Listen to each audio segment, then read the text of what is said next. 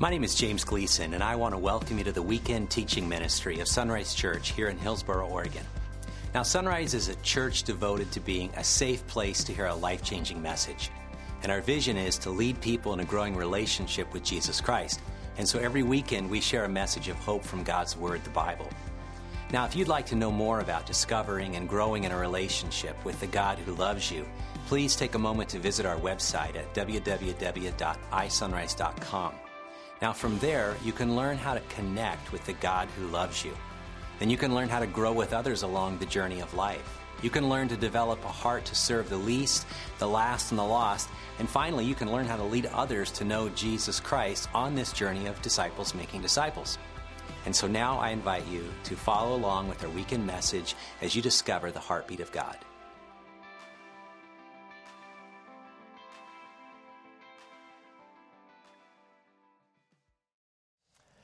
If I haven't had the chance to meet you, I'm Shane. I get the privilege of being on the pastoral team here on a part-time basis. I have a couple of different hats that I wear. One hat is I help, provide pastoral oversight to our finances. And I just help our staff team be a good stewards of the money that God gives us through your generosity. And another role, another hat that I wear is one of pastoral counseling, just especially walking alongside people going through some dark seasons, some facing some hardships, and especially when it seems like God is absent. And it's just a great joy to walk into what I would consider holy ground in those moments. And in fact, if that's where you are this morning and just entering into a season or in the middle of a season where you're just kind of wondering what way's up and what way's down, and I would love to walk alongside you a little bit. And so you can use that Connect card that Aaron mentioned earlier, just right on there. I'd like to meet with Pastor Shane. Make sure your contact information's on there, and that will get to me, and I'll follow up with you. I also get occasionally to be a part of the teaching team here. Glad to Pastor James for this privilege and honor to do that, especially as we continue on in this Doing Good series, where we've been going through the gospel account written by Mark, one of the 4 gospel stories that we have around Jesus. And in particular, we're looking at where Jesus was interacting with people and doing good, bringing good into their lives. And this morning, we're going to be in Mark chapter 8, where Jesus heals a blind man. And so if you want to start turning there in your Bibles, we'll get there in a couple of minutes. But before we do, I want to set the stage by asking for a show of hands, and I may be dating myself in this reference, but how many of you remember Magic Eye graphics? You remember those? About 20 years ago, they were all over the place, right? Every gift shop, every store, you couldn't escape them. They're still on the internet and everything like that. But if you're not familiar with Magic Eye graphics, the idea behind that is what looks like just a regular color, just a graphic of some kind, actually contains a hidden image. And the instructions are, if you kind of zero in onto the center and then let your eyes go a little unfocused and stare for a little while, a 3D image actually pops out. Now, I'm not sure if this will work on the big screens, but you give it a try. And if you look at it, maybe you'll see there's actually a shark hidden in that picture. Pretty crazy, right? The reason I wanted to bring that up is because it's fascinating with Magic Eye is that you can look at this graphic, you can consider it beautiful, you maybe even like the coloring so much that would fit in your home, and so you buy it and you put it on the wall, and you can enjoy this graphic and completely miss what's going on in it. And the reason I wanted to highlight that is because that happened when Jesus walked this earth. That happens with Jesus today. People look at him and see him as something wonderful and yet completely miss who he actually is. And in that is what's front and center in our story today. There's some people seeing Jesus and yet missing who he really is. And so that's where I'm going to pick up the story. We're going to be in Mark chapter 8, and we're going to begin reading in verse 22. It says, when they arrived at Bethsaida, some people brought a blind man to Jesus, and they begged him to touch the man and heal him. Jesus took the blind man by the hand and led him out of the village. Then, spitting on the man's eyes, that sounds pleasant, he laid his hands on him and asked, can you see anything now? And when the man looked around, he said, yes, I see people, but I can't see them very clearly. They look like trees walking around. Then Jesus placed his hands on the man's eyes again, and his eyes were opened. His sight was completely restored, and he could see everything clearly. What a fascinating story. So wait a minute. You're telling me that Jesus tried to heal a blind man and it didn't take the first time? What, did he have a power malfunction of some kind? Didn't eat a hearty breakfast that morning and lost a little oomph in his healing powers? Or perhaps he just used the wrong method. Oh, that's right, spitting doesn't work on this kind of blindness because I used mud in that last one. What's going on in this story? I find that quite fascinating. And you dig into it and you take a look at those who've studied this passage. You come up with a variety of different opinions about what's going on. And just to be honest, we don't really know for sure. But there's many that have concluded, and I would agree with, that Jesus could have healed this man on the first try, but he had something also important he wanted to accomplish in addition to healing him. And what I believe is that he actually wanted to create a living metaphor. A living metaphor that his disciples would look back on decades later and would remember, hey, do you guys remember when Jesus didn't heal that guy the first time? Wasn't that great? And oh yeah, you remember what Jesus taught us about that? If you think that's a little strange, I actually think we do this. Especially as parents, we do this. Where you create a story or a setting of some kind because you want your kids to remember a lesson out of it. My parents did this. In fact, my dad took it to an extreme. When I was in elementary school, my dad wanted his kids to experience farm life. He didn't want us to read about it in a book.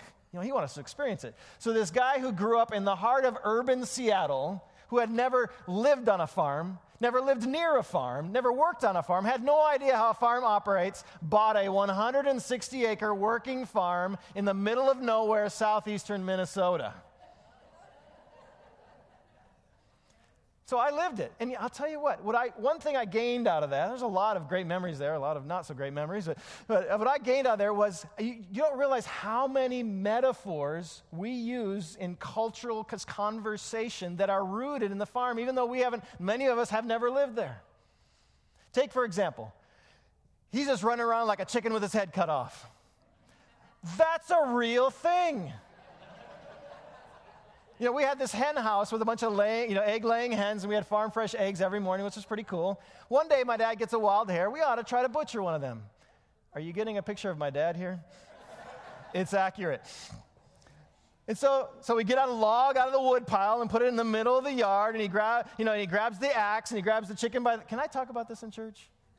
Too late. And he takes it and he whacks at it. And I tell you, the chicken runs around with the head cut off. He didn't know you have to hang on to the feet. There's no YouTube videos for us to look at it, so we just figured it out. But I have a memory of the chicken running around the yard with its head cut off. And for an elementary school boy, that was pretty cool. Maybe a little more innocuous example. Make hay while the sun shines. We had acres and acres of hay, and that was, as an elementary school boy, I learned to hate haying season. Oh, man, talk about how much work, and it was long hours, and it was sweaty. Southeastern Minnesota, very hot and humid, and just sticks to you, and yeah. I drive out in Helvetia during haying season, and I start to get, flashbacks. But I tell you, what they make hay while the sun shines. When you cut the hay, when it's time for haying season, the hay has to dry, and it can't get wet. You got to get that thing, you got to get it baled and put in the barn before it gets wet. So if the sun's shining, it doesn't matter what else you had planned, you're going to be making hay. You got to make hay while the sun shines. I lived that. You can lead a horse to water, but you can't make him drink. Lived that. Oh, you'll be waiting until the cows come home. Lived that. That's a tough road to hoe. Lived that. My mom had about an acre garden, and I was out there with the weeds. Anyway, so living metaphors. I lived that. Jesus would have lived living metaphors. He would have been taught, as a first century rabbi, he would have been taught through living metaphors. In fact, he would have been studying intently with the Jewish scriptures, what we call the Old Testament in our Bible today, and they're full of living metaphors. Hosea, and one of the minor prophets, the entire thing is built on a living metaphor. Hosea, instructed by God, go marry Gomer, who was a prostitute, to illustrate God's relationship to the nation of Israel and how they were prostituting themselves to other gods. Ezekiel is one living metaphor after another, some really kind of strange ones. But again, God teaching to the nation of Israel through living metaphor. So that's what I believe is going on here. Jesus, yes, in addition to healing the man, he had compassion on him, he healed him. The man was freed from blindness. In addition to that, Jesus created a living metaphor for his disciples to learn from. So then the question is, what was the lesson that he wanted them to learn? Well, we know that by just merely reading on. So in verse 27, we see this. So Jesus and his disciples left Galilee and went up to the villages near Caesarea Philippi. As they were walking along, he said, "Who do people say that I am?" "Well," they replied, "some say John the Baptist, some say Elijah, others say you are one of the other prophets." Isn't that fascinating? People encountered Jesus, but were blind to who he actually was. Earlier in chapter 8, there's the story Mark tells about thousands of people coming to Jesus. They knew something special was going on, and they encountered a man who was compassionate and kind and generous and who taught with great wisdom and worked miracles. They knew something special was going on. They knew he was unique, but they were blind to who he actually was. So when asked, "Oh yeah, he's John the Baptist. You know, that other guy's been running around the desert doing great things." Or he was Elijah, the one who was promised at one time was going to come back. Or he was just one of the prophets because the prophets were their heroes and they were the ones that did amazing things. Blind to who he actually was. The same is true today. I mean, if you interact with neighbors or coworkers and you ask them about Jesus, more likely than not, they'll hold him in high regard. He's a great man. He was a great teacher. He was a great religious leader, right up there with Muhammad and Buddha and Krishna and the like. They know there's something special, and yet completely blind to who he actually was. Now, as our story continues, we see that the disciples, they saw them more than a mere prophet. We see this in verse 29. So then he asked them, the disciples, "Who do you say that I am?" And Peter, who speaks up, he's always the one speaking up, right? "You are the Messiah," or your Bible may say, "You are the Christ." When we refer to Jesus Christ, Christ isn't his last name. It actually means the anointed one. Christ was the Greek, that was the same word as the Messiah, which was in the Hebrew, and they meant an anointed one or the chosen one. You are the chosen one. And what it's alluding to there, Messiah was this long-promised figure in the Old Testament, Jewish scriptures, that promised that one day this powerful figure was going to appear and is going to restore nation of Israel to their rightful place, and they were going to rule over the world. In places like in Daniel chapter 7, where we see this. Daniel was one of the prophets, and he says, "I got my vision as a prophetic vision, continued that night. I saw someone like a son of man coming with the clouds of heaven. He approached the Ancient One and was led into his presence. He was given authority, honor, and sovereignty as a ruler over all the nations of the world, so that people of every race and nation and language would obey him. His rule is eternal. It will never end. His kingdom will never be destroyed." That's a messianic or a Messiah prophecy. So when the disciples looked at Jesus, this is who they saw. They saw this promised one. But they didn't see him clearly. When they looked at Jesus, they saw the Messiah, a caricature of the Messiah rather than the real Messiah, because their idea of Messiah was shaped by cultural expectations. The people during this time were under the rule of Rome, and they lived an oppressed life, and so their idea of Messiah was this warrior person who's going to come and who's going to kick some Roman butt and remove the oppression and restore Israel to its rightful place, and we're going to rule over the world. Isn't that what it says? Now, interestingly, Jesus doesn't deny that he's Messiah. He accepts the title. What comes next is first of all, it says a strange command to keep it quiet, which is interesting. And then he goes on to say this. He says, "Then Jesus began to tell them that the Son of Man," notice that reference. So that was one of the titles Jesus used for himself, Son of Man. It comes from Daniel 7. So he's accepting this place, this assignment, if you will, as a Messiah.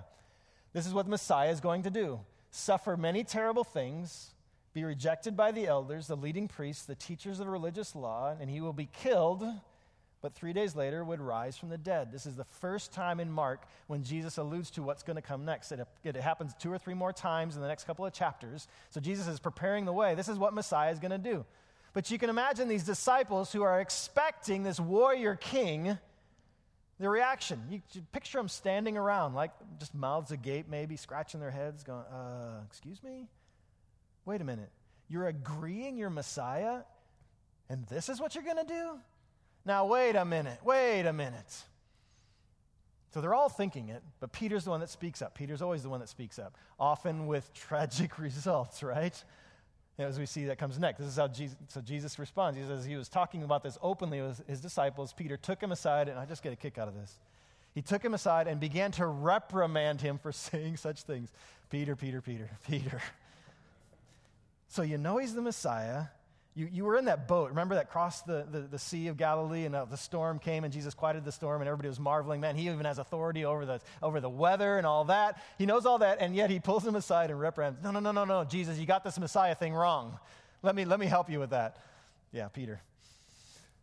But Jesus turned around and looked at all of his disciples. Okay, so he knew, even though Peter was the one speaking up, he knew this was in all of their minds, and he reprimanded Peter. Get away from me, Satan. You are seeing things merely from a human point of view, not from God's. They were seeing the Messiah from a human point of view, what Messiah ought to be, not from God's point of view. That was the tension that they faced. That's what Peter was speaking into. Now, it's easy to pick on Peter, but at least he lived boldly. All of the disciples, they were looking for a Messiah who would save them the way they wanted to be saved. And I want to repeat that. The disciples were looking for a Messiah who would save them the way they want to be saved. And before we judge these disciples, we need to take a good look in the mirror. Because many, if not most of us in this room, we call ourselves Christians. Maybe you do so because you grew up going to church. Or maybe at some point in time you prayed a prayer or you were baptized into the church. And now you do these Christian type things like you come on Sunday mornings and you worship, or you maybe put a little money in the offering basket, or you volunteer occasionally, and you pray over meals and when you need God's help. And yet, and I don't want to speak directly here, I'm going to risk that, and yet still don't see Jesus clearly. You still see Jesus kind of like a tree walking around. Because your idea of Messiah is somebody who will rescue you and save you the way you want to be saved. Who will rescue you and save you into the life you want to live. Seeing things from man's perspective, human perspective, rather than from God's perspective. And I just want to draw specific attention to the fact that Jesus spoke the harshest words recorded of him to his best friend and the future leader of his church. The one he said, on this rock I'm going to build my church. Because he knew that day Peter faced the greatest danger every disciple of Jesus faces. Not only in that day, but in this day. The greatest danger you and I face if we call ourselves disciples of Jesus. That is trying to make Jesus into our image rather than being formed into his image. My friends, we do this constantly. We try to form Jesus into our image, what we think Messiah ought to be, rather than being formed into his image. And what comes next to the story is Jesus' clear definition of what it means to follow him as a disciple, to be formed into his image. If you want that second touch healing and see Jesus for who he really is, this is what it looks like. Jesus makes it really clear.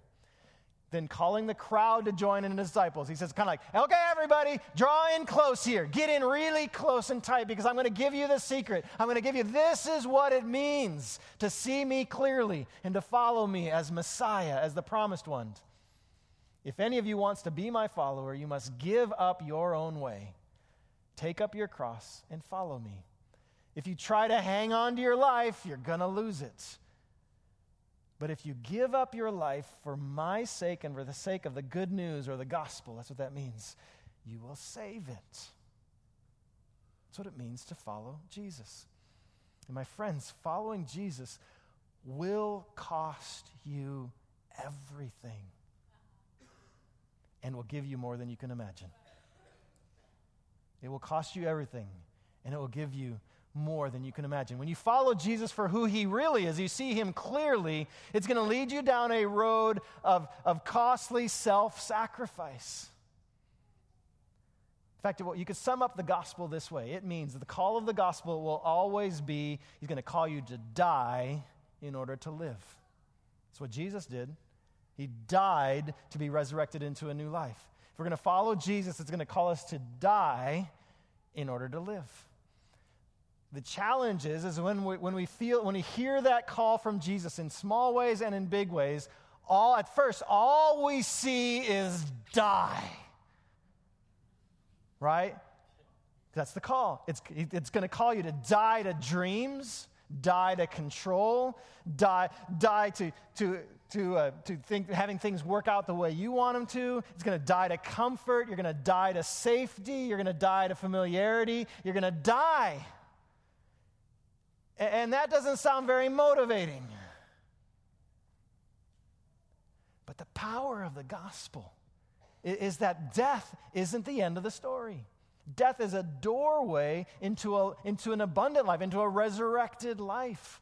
That's the power of the gospel. So yes, the gospel will always, always, always call you to die. You can't get over it. You can't get under it. You can't get around it. You can't avoid it. You have to go through it. And here's the wonder of it. When you go through the death with Jesus, there's a resurrected life on the other side.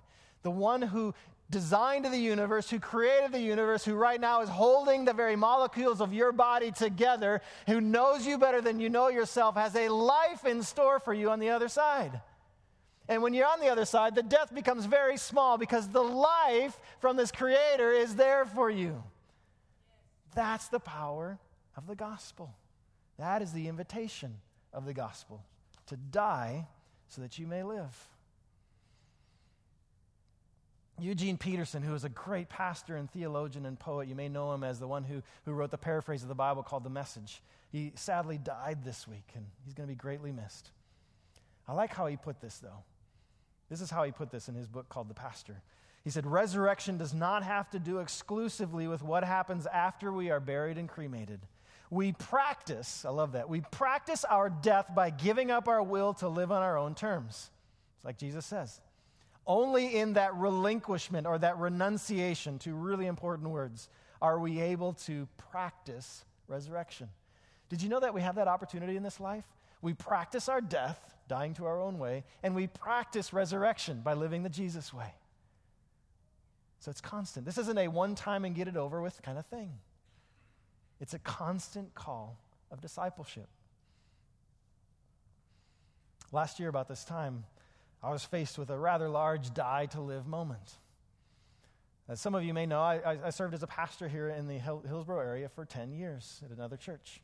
Until this time last year when we merged that congregation into another local congregation. Now, we didn't do that because we were failing. We were doing well in a number of ways, having a great impact in our community and even across the world. We did that because we saw more gospel potential in combining efforts than we did on continuing on our own. And make no mistake, this was a blow to our pride as a leadership team. Blow to our American desire to do it, to succeed and to do it well and to have your own way. But it was a good decision, mainly through the lens of stewardship. Because in our high-rent city, leasing worship space, this takes a lot of room. Well, that's very expensive. And we saw that we were now going to have to spend so much on worship space that we would not be able to have the community impact, the kingdom impact around us that we felt called to be as a church. And so as we started a conversation with a like-minded church going after a lot of the same things, we came to the conclusion that we would be better together than we would be on our own. But this brought a die moment for me, because a new combined church didn't need 2 lead pastors. And so before we made the decision, we knew it would cost me my job. And I was on the team making this decision. It was a die moment. Specifically because, if for no other reason, because my youngest was graduating, would be soon graduating from high school, and we would have 4 kids in college. And it also brought me a paradox, because I had no doubt that God had called me and was still calling me to pastor in the Hillsborough area.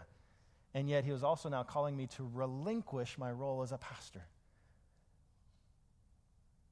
So, would I die to how I thought my story should go? And would I trust in God's provision?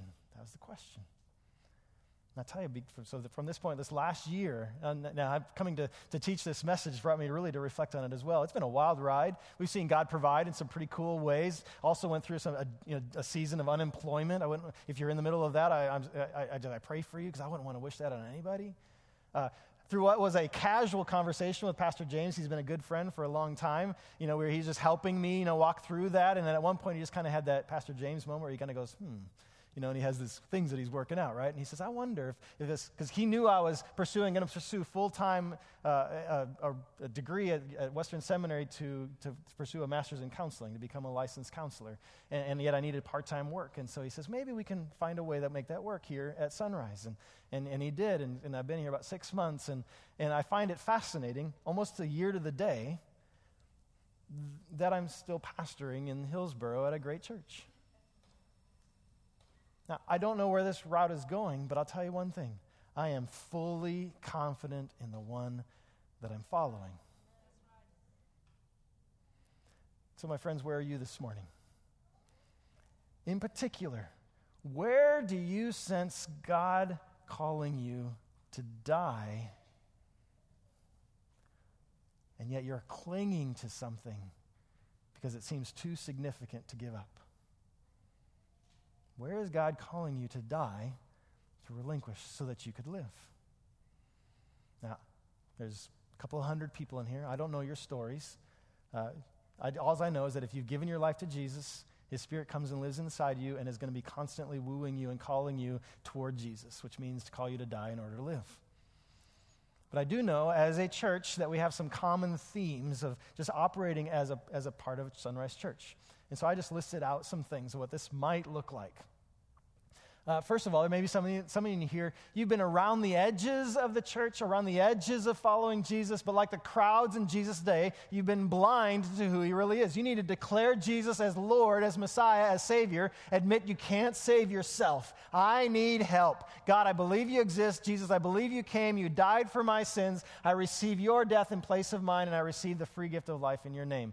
That is the gospel. We enter in, and when we say that, we become a part of the family of God. Maybe that's where you are this morning. And if that's where you are, I would just say, take the Connect card that we talked about earlier and write on there, I want to follow Jesus. Or maybe you still have questions about that. And just write that, I'd like to talk to somebody. And if you put your name on there and your contact information, I guarantee you somebody who loves Jesus will follow up and help you with your next steps. The second one here, make corporate worship your weekend priority. We have the data. In America right now, especially in suburban America, those that say I regularly attend on Sunday morning attend maybe once every 4 to 6 weeks. My friends, what we do here is the most formational thing. If you want to be formed into the image of Christ, this is the most important thing you can do, corporate worship. That and reading your Bible every day. I mean, we have the statistics. We know that. We know that to be true. And yet, on the weekends right now in America, we have so many other options, especially in the Pacific Northwest, right?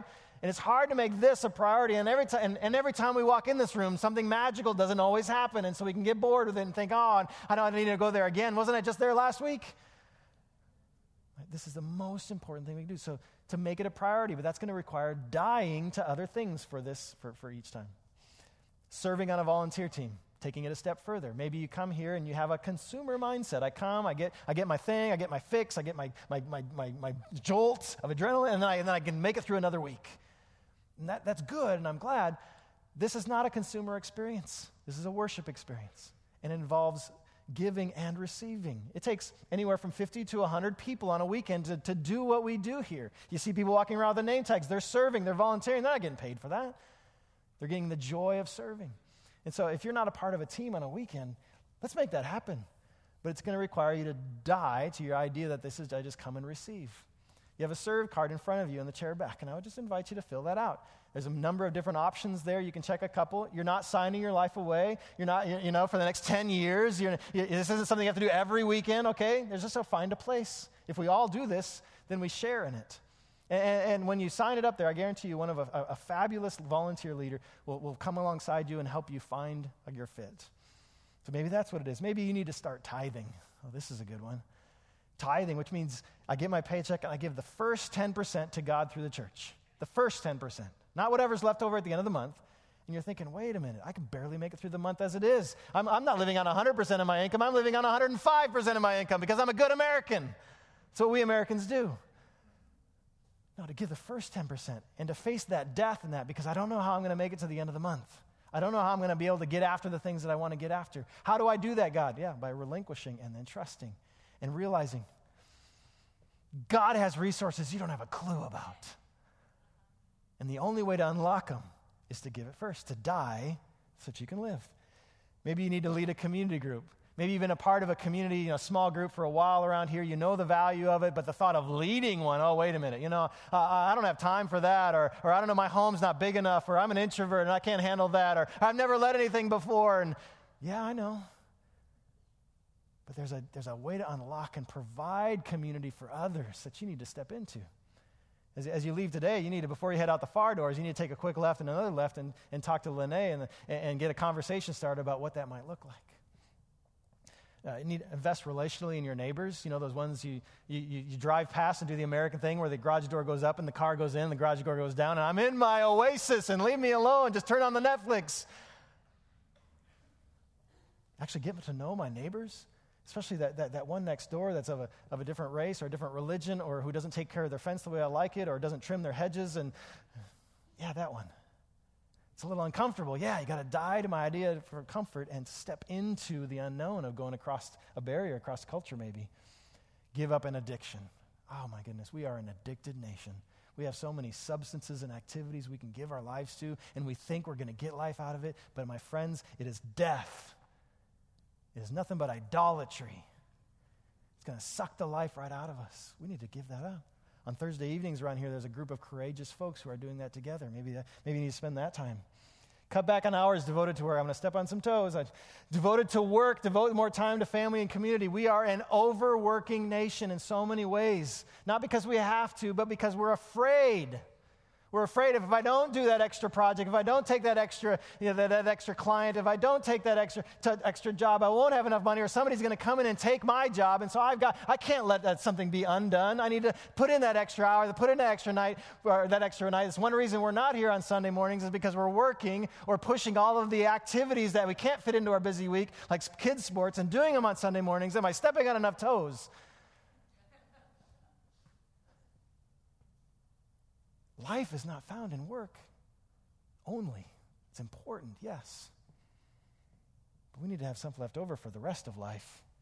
And then lastly, I just want to highlight that within just a little over a month, we're going to open up our SOS shelter to our homeless friends as the days get shorter and colder and wetter, to provide a safe place for them to come and to experience a warm meal and a place to sleep. My friends, that's a way that we extend hospitality, that we live out our heartbeat to serve the least and the last and the lost. It's not just going to happen. It's us serving together.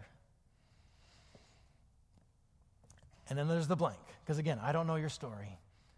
All I know is it's going to involve relinquishing something that seems too important in order to gain from the God of the universe something beyond our imagination. As you know, through this series, we've been inviting up, somebody from among you to come up here and share their faith story. And I want to invite up today here Billy Feldman up on stage, so you can welcome him. Actually, Billy's up here on stage quite a lot. It's just we don't usually let him out of his cage. That's right. Yeah. He's our regular drummer here on Sunday mornings, and likes to keep. During the week, he's a licensed counselor as well, and so that's actually how we've gotten to know each other a little bit, because he's further down a path that I'm heading down. But I've just been loved getting to know him, because in the last several years especially, he's been living kind of this idea of a second touch kind of engagement with the gospel, and so I wanted you to hear from Billy. Yeah, so thank you. Like you said, it's a little bit different for me being up front talking to people than being in my nice little safe little realm back here in my little drum world, but yeah, I just wanted to talk a little bit about kind of the second touch mentality. So, like you said, I've been a counselor for a while. I'm a licensed counselor, and I also have my CEDC, which is a addictions counselor thing. And so I've been really blessed to have multiple experiences from community health all the way up to private practice where I'm at now. But I haven't always been a counselor. I was a teenage dad. I've worked pretty much every job you can think of, trying to raise children when I was a child. And I only bring that up just to kind of give some context to kind of where my life has been pretty much till recently in context of my spiritual walk. I very much would say very much that convenient Christian, that compartmentalized Christian, that I was really good at, God, thank you, I know you're there, but there's a lot of details in this, and I got to work this out. Or once in a while I throw him a bone, hey, thanks for helping me out with that, or if the pressure was getting too high. But always very convenient, very, very reserved. And so I would say probably, I don't know, about a year and a half ago, really started experiencing some burnout at my job. And that's pretty normal. I mean, you're in people's stuff all the time.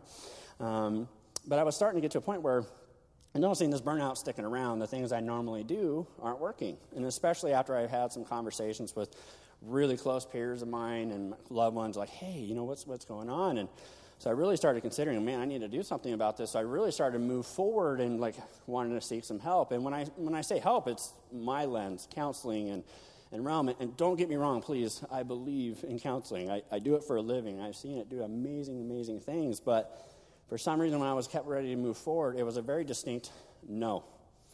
This is not the route I want you to take. You need to do this differently. You need to do this my way. You need to do this my way. And I'm like, what the heck? And so, but I wish I could tell you I had some aha moment. That's not how my hard head works. My God knows me very well, and he presses things and themes with me. So it just kept being like conversations or things I would see on TV, just kept affirming my way. It's my will, my way, especially when me healing with people. And so he really hit that and really was urging that from multiple angles. So I finally got to that point, fine, God, your will, your surrender. I'm very much still in this process, so I don't want to act like I got this together, but I'm very much in this. But what I will say is when I made that surrender, when I made that shift, I would say very much that's where that second touch started coming. And in context of just talking about like counseling, the job I had private, just recently went to private practice, but I was in community mental health for a long time, and I would say maybe 10% of people, we would talk about spirituality, if that. By the time I left, 60, 70%, profound conversations about spirituality. I just started my own practice recently. I would say 80% of the people come my way because they heard I was a Christian. I didn't advertise I was a Christian counselor. These are people coming my way. Even just to being in the church, doing more conferences and things, when I've really kept those worlds separate, I really like to keep it separate, convenient for me. So basically I'm just trying to just connect with the message today that very much live that first touch vibe and world, especially when I'm in people's worlds and interacting with them. But once I made that decision to surrender, very much still in it, that's where that vision, like you were saying, that clarity of how truly magnificent our God is and how he wants to work and use us as tools is pretty amazing. So, yeah. Thank you, Billy. Thank you.